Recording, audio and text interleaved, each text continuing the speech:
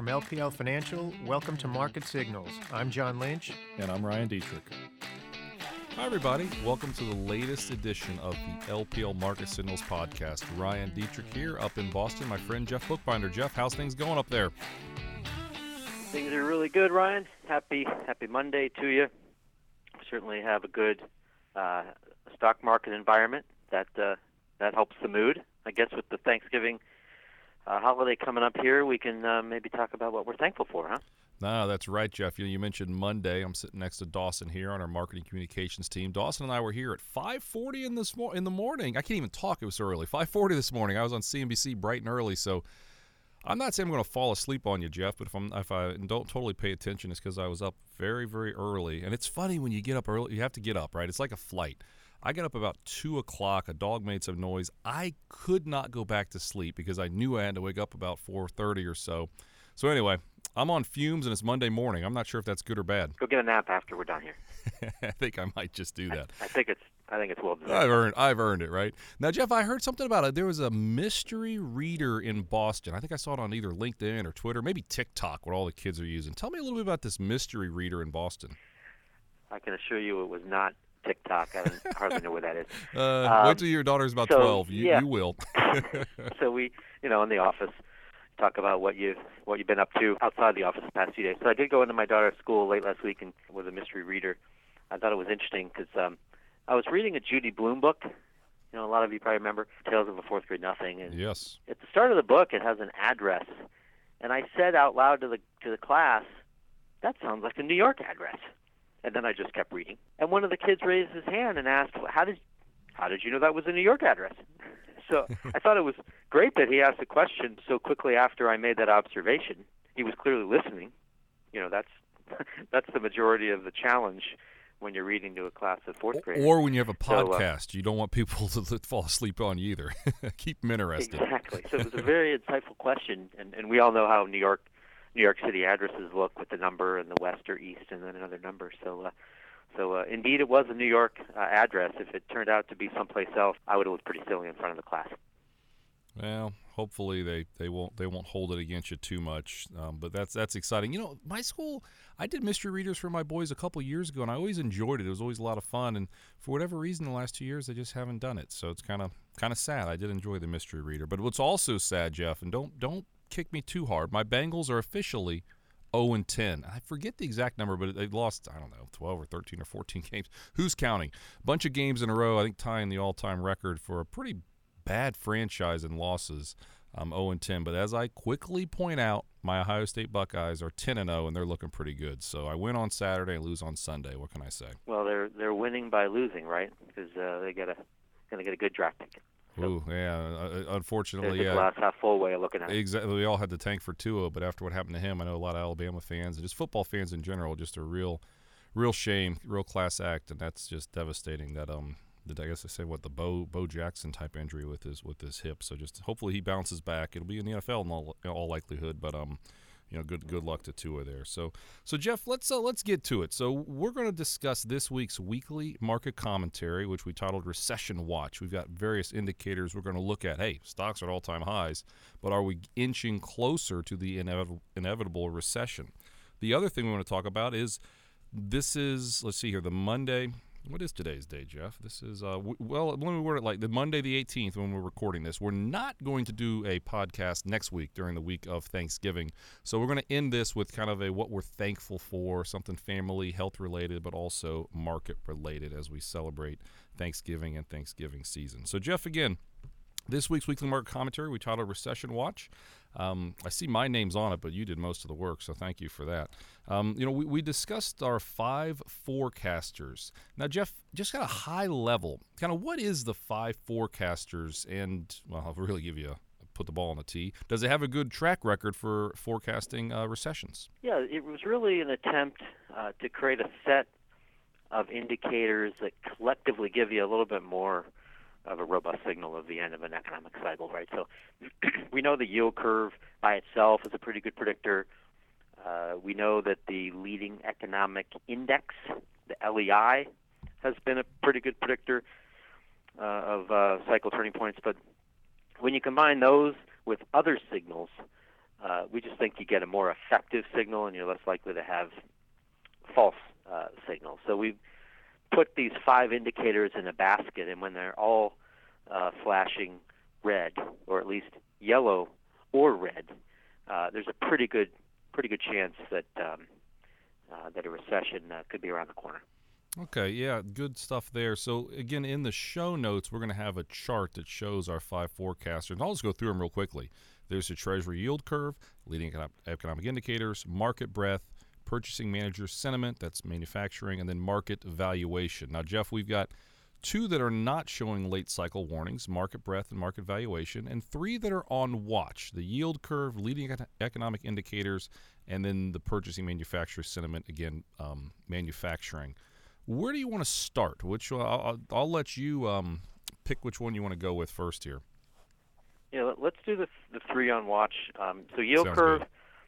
talked a lot about that, right? When short-term rates are higher than long-term rates, yield curve is inverted. Historically, that's been a good predictor of recessions. The good news here is that the most widely followed curves have steepened and are back in positive territory. We're at about a 20 to 25 basis point positive curve, about 0.25%. And remember that the long-term rates are being depressed by negative international rates. So our treasuries, even at what we think of as low yields, are attractive to overseas buyers. So the curve and quantitative easing and all the stuff the Fed's been doing over the past few years has certainly, and other central banks globally, has certainly distorted the curve. So we don't think this is a particularly worrisome signal right now, but given that the curve is flat, whether you look at the 3-month or the 2-year as the short end, we don't think you should be totally dismissive of the signal. The last piece of good news here is that the curve inverted, but it was short-lived. And so if we stay steeper now, typically a short-lived signal isn't as strong of a predictor of recession. Yeah, you look at the 2-year, 10-year yield curve inverted back in early September, just for a couple of days, and let's say that started the clock. I looked at the last 5 cycles, which all, again, did have inverted yield curves ahead of them. You can have about 2 years on average before the S&P 500 peaks. You have about 21 months before you, quote-unquote, go into a recession. And to put it in perspective, in the late 90s, in 98, the S&P gained almost 40% after that 2-10 inverted, and you had a couple more years before the recession officially started. So, hey, maybe the shot clock just started, but it doesn't mean it has to end. And I don't want to get too geeky for the purpose of this podcast, but I mentioned this before, and it seemed like it was well received. There's something called a bear steepener of a yield curve, and keeping it simple, you can get a steeper yield curve when long-term rates go up more than short-term rates. That's more normal. That's what we've been seeing recently over the past couple of months. The other type, before recessions that we've seen in 2000 and before the financial crisis, what we call a bull steepener. You can get a steepening yield curve when short-term rates go down faster than long-term rates. And again, that's the worrisome steepening when you have the bull steepener. Again, Jeff, like you just laid out, we're seeing more of the more normal bear steepening, meaning long-term rates are outperforming or going up faster than short-term rates. So, the 4 most dangerous words this time is different, right? But it doesn't appear like we're seeing the same signs from the yield curve that we saw before the major recessions. Any other comments on the yield curve, Jeff, before we turn the page to the next one? Let's keep going. Yeah, it makes sense to me. How about leading economic index, the LEI? It does come out later this week, I believe on Thursday. You know what day it is, Jeff? I believe Thursday. Is that sometime this week? Right, yep. The Conference Board's leading economic index, the LEI, is calculated from 10 individual leading economic data sets, including things like weekly jobs, manufacturing new orders, permits, and actually stock prices in general. Now, we've found, Jeff, when this turns negative year over year, a recession has taken place 5 of the last 5 times, all the way back to the 70s, and you had a recession about 14 months on average. Now, last month, the most recent data is September, it came in at 0.4% year over year. Almost negative, but not quite there. Tell me why we're not going to see this turn negative right away, or do you think it will maybe? We don't think it will. And I'd say there's a couple main reasons why. First, we had a big improvement in this indicator in 2018, and that has led to a tougher comparison. So Right. when you get a higher base, it's tougher to grow off of that base. So the tax cuts in late 2017 were certainly part of the reason. We know now in hindsight, economic growth did pick up in 2018, and then since rolled over. So when you get a big move higher and then you go sideways, the year-over-year comparisons get the year-over-year growth rate gets smaller. So we think that if we can just inch higher from here, the easier comparisons versus late last year and early this year, those will start to get easier and easier and should prop up that growth rate. So that's reason number one. Number two, we've actually seen some other leading economic data improve. The stock market is essentially a leading economic indicator, right? Stock market's done great. We all know that. Leading economic indicators globally out of the OECD have done great, and we started to see some improvement in some of the manufacturing sentiment indexes overseas as well. So I think we're really set up for higher numbers in the near term, and hopefully we can avoid negative year-over-year print there. But even if we did get a marginal negative, that's not that atypical in the middle of a cycle. We've actually been to this flat area a couple of times since the financial crisis. Right. I mean, just twice during this record 10.5-year economic cycle, we came very, very close to seeing the LEI go negative, most recently during the industrial recession / earnings recession that we saw in 2015 and 2016. But I guess I'll just kind of summarize it like this. You mentioned how, the economy in the U.S. likely peaked August or September of last year across the board. And we're going to talk about manufacturing next. That's when manufacturing peaked, for instance. So once we're through those periods of a really strong economy, a year ago, things started to get a little bit weaker as we move into the future. So again, those comparisons should be much, much easier. But Jeff, let's go to that. I mean, so leading economic LEI is on watch. The yield curve's on watch. And the last one, I think definitely on watch, is manufacturing. We've talked a lot about how manufacturing here in the United States and around the globe has been very weak. I mean, it seems like every time I turn around, I'm hearing how Germany's in a manufacturing recession, and they probably likely are, yet the German DAX is making 52-week highs nearly as we speak. But still, manufacturing makes up about 12% of GDP, not anywhere near the 45% it was back before World War II. Still, a little bit of a canary in a coal mine. What do you think about manufacturing here and now? Similar to the LEI, middle cycle, you tend to see dips and potentially a series of dips to slightly below 50. The reading is in the 48 range now. Recession is around 42 historically, so we've got a little bit of a ways to go. Our best guess here is that this thing turns higher soon. Progress on trade is one reason why we would expect that, and then again, we have seen indications of stabilizing global growth. That should be positive for manufacturing in the U.S. It's certainly easier to improve off of 48 than it is to improve off of 60, which is where we were 18 months or so ago. So we think prospects are pretty good for this number to start to improve based on some other predictive indicators that we've seen. Good points there. And, we looked at the last 5 cycles after manufacturing peaks, which, again, it likely peaked, or it did peak last August. You had a recession anywhere from 3 to 4 years on average after manufacturing peaks, and the S&P actually gains over 50% during that time. So manufacturing can peak. It can weaken potentially for years before you go into a recession. Now, Jeff, some good news on the manufacturing front, and we did talk about it before we started recording. I got the text message on my phone. A new drill was just delivered to the Dietrich household. Every time I'd buy cheap drills. I always buy cheap stuff, and they always break on me. They don't charge, and I needed to do some stuff over the weekend. So I have a new drill at my house as we speak, and I can't wait to go home and start, fixing the economy and helping with manufacturing using my drill. If I cut my finger off or something, Jeff, you can do more typing for me. How's that sound? Please don't. So business confidence is high in the Dietrich household. You are making capital investments.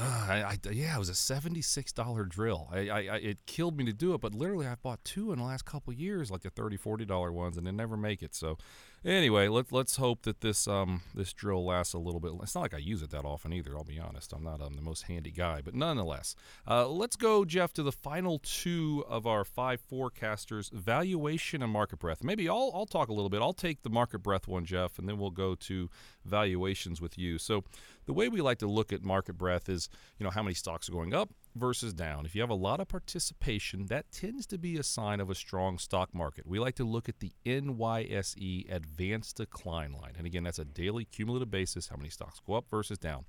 Just last week, the NYSE Advanced Decline line made another new all-time high.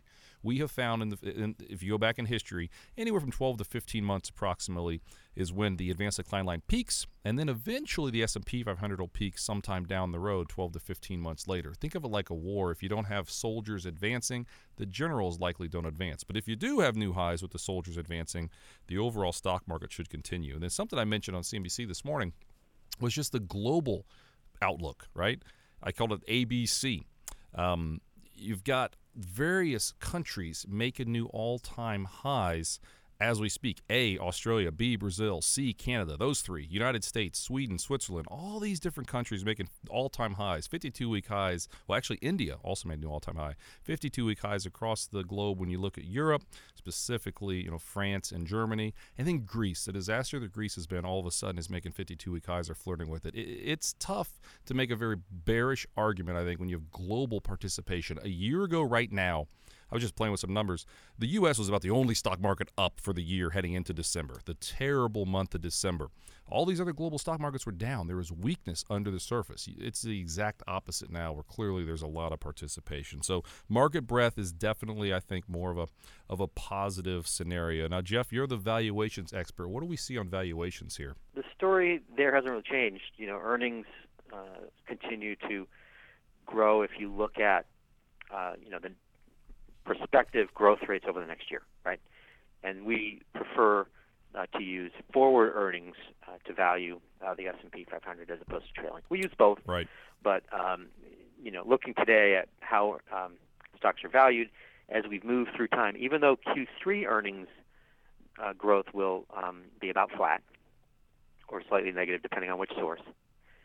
If you look forward, we're still looking at least based on consensus, potentially high single-digit earnings gains. Our forecast is more mid-single digits. So given we still have earnings growth, we think, to look forward to, keeps valuations from rising too much. So we're at about 18 times forward 4 quarters earnings estimates based on FactSet consensus. That is a couple points above the long-term average. So on that basis, simplistically, you could say stocks are a little expensive. And that wouldn't surprise people, right? Because Exactly. We're in the 11th year of a bull market. And what are we up? 360-something percent. But PEs are closely tied to inflation and interest rates. So when you see lower inflation levels and lower interest rates, you tend to see higher PEs. And on that basis, we know we've got low interest rates and low inflation. You've got, we think, very reasonably valued stocks here. So we didn't even flag valuations as on watch. If we go up another half a point, maybe we would. We're not concerned about stock valuations here at all, because you really have to look at valuations relative to rates and prices. Yeah, I always like to talk about the rule of 20, which is simply the P multiple plus inflation, and 20 is about average. You just mentioned 18 P multiple, inflation's around a little bit above 2% approximately, but that's right around 20 if my math is right, and historically that's a perfectly normal average environment. And like you pointed out, you can have lower PE multiples like we saw in the early 80s. The 82 bull market was born, with very cheap multiples, but we had extremely double-digit inflation back then. So lower inflation tends to lead to potentially higher PE multiples, and that is perfectly normal. So Jeff, we have about 3 or 4 more minutes here. We're going to do talk a little about Thanksgiving, what we're thankful for from a personal point of view and market point of view. But I would like to say, thank you so much to everyone who's been listening to this podcast. This is technically going to be the last podcast of this season. We're going to kick off the next season with our 2020 outlook in 2 weeks. So again, we're going to take off the week of Thanksgiving. And please continue to listen on Google Play, iTunes, and Spotify. Give us positive reviews. We'd be thankful for that. And the more positive reviews we get, the more people can listen to our podcast. So, Jeff, I'll let you go first. What do you want to start with? The market thing you're thankful or family thing? It's all ball's in your court. You take it away. Oh, got to lead family. I'm thankful for everyone in the family except the dog. The dog has been very difficult lately. Just had the anniversary last week, and this week is that's right. Happy belated. Where'd you guys go for dinner, by the way? I know we don't have much time, but you take her somewhere expensive, right? Help we that went economy? we went to a nice Italian place about Good. 10 minutes from our house, and a new place we hadn't been to, and we don't get out a lot. Okay. With the kids and the dog, so it was really nice to do that. So really, really good dinner. I liked mine a little more than Debbie liked hers, but still, it was great. Good food overall, and good atmosphere. So this week's the birthday, so hopefully I'll survive that. Happy birthday, honey. And then in terms of market, you got to be thankful for this market. And I'll tie it to the over-index, which we also talked about in the weekly market commentary. Yes. Mm-hmm. I'm thankful for this bull market and expansion being gradual and lasting, right? If you don't have excesses like the tech boom in the late 90s or subprime mortgage crisis in late 2000s, if you don't have excesses in the system, you can grow longer than you might otherwise grow, and that is certainly a part of why we think this bull market goes through next year and beyond. Great points there, Jeff. So I'm thankful for my family as well this week. So I'm a big Xavier fan. Xavier basketball, graduated from Xavier, so I kind of have to be. And a lot of people know them because they're the small school that usually does pretty well in March. And they're down here in Charleston, South Carolina, later this week at the Charleston Invitational. So I'm taking my kids out of school earlier on Thursday, and they're missing school on Friday because I said, hey, Xavier's in town. They're thankful for that. But I'm going to watch Xavier basketball all weekend down here in the state of South Carolina. So that should be a lot of fun with my two boys and wife and daughter. That should be fun. And from a market point of view, I'm going to kind of build on what you said. This is a 124-month cycle of growth, the longest we've ever seen in our country's history. Yet, if you look at nominal growth, Jeff, we're right at 50%. We just cracked 50% nominal growth during this 10-year cycle of growth. You look at the 10 previous cycles of growth since World War II, the average has been 49%. In other words, yes, this is the longest cycle of growth ever, or is it just an average one? Could there be more time to go, like you said, without those excesses and the fact that we're just kind of growing at 2-3% or so? Maybe we could have a lot more life left. So, Jeff, we've got about a minute to go. You can do a sign-off, then I'll bring us home. All right, so take a look at our weekly market commentary this week on the 5 forecasters and the over-index. Those have been very, very popular. Hope y'all enjoy that. Find it useful.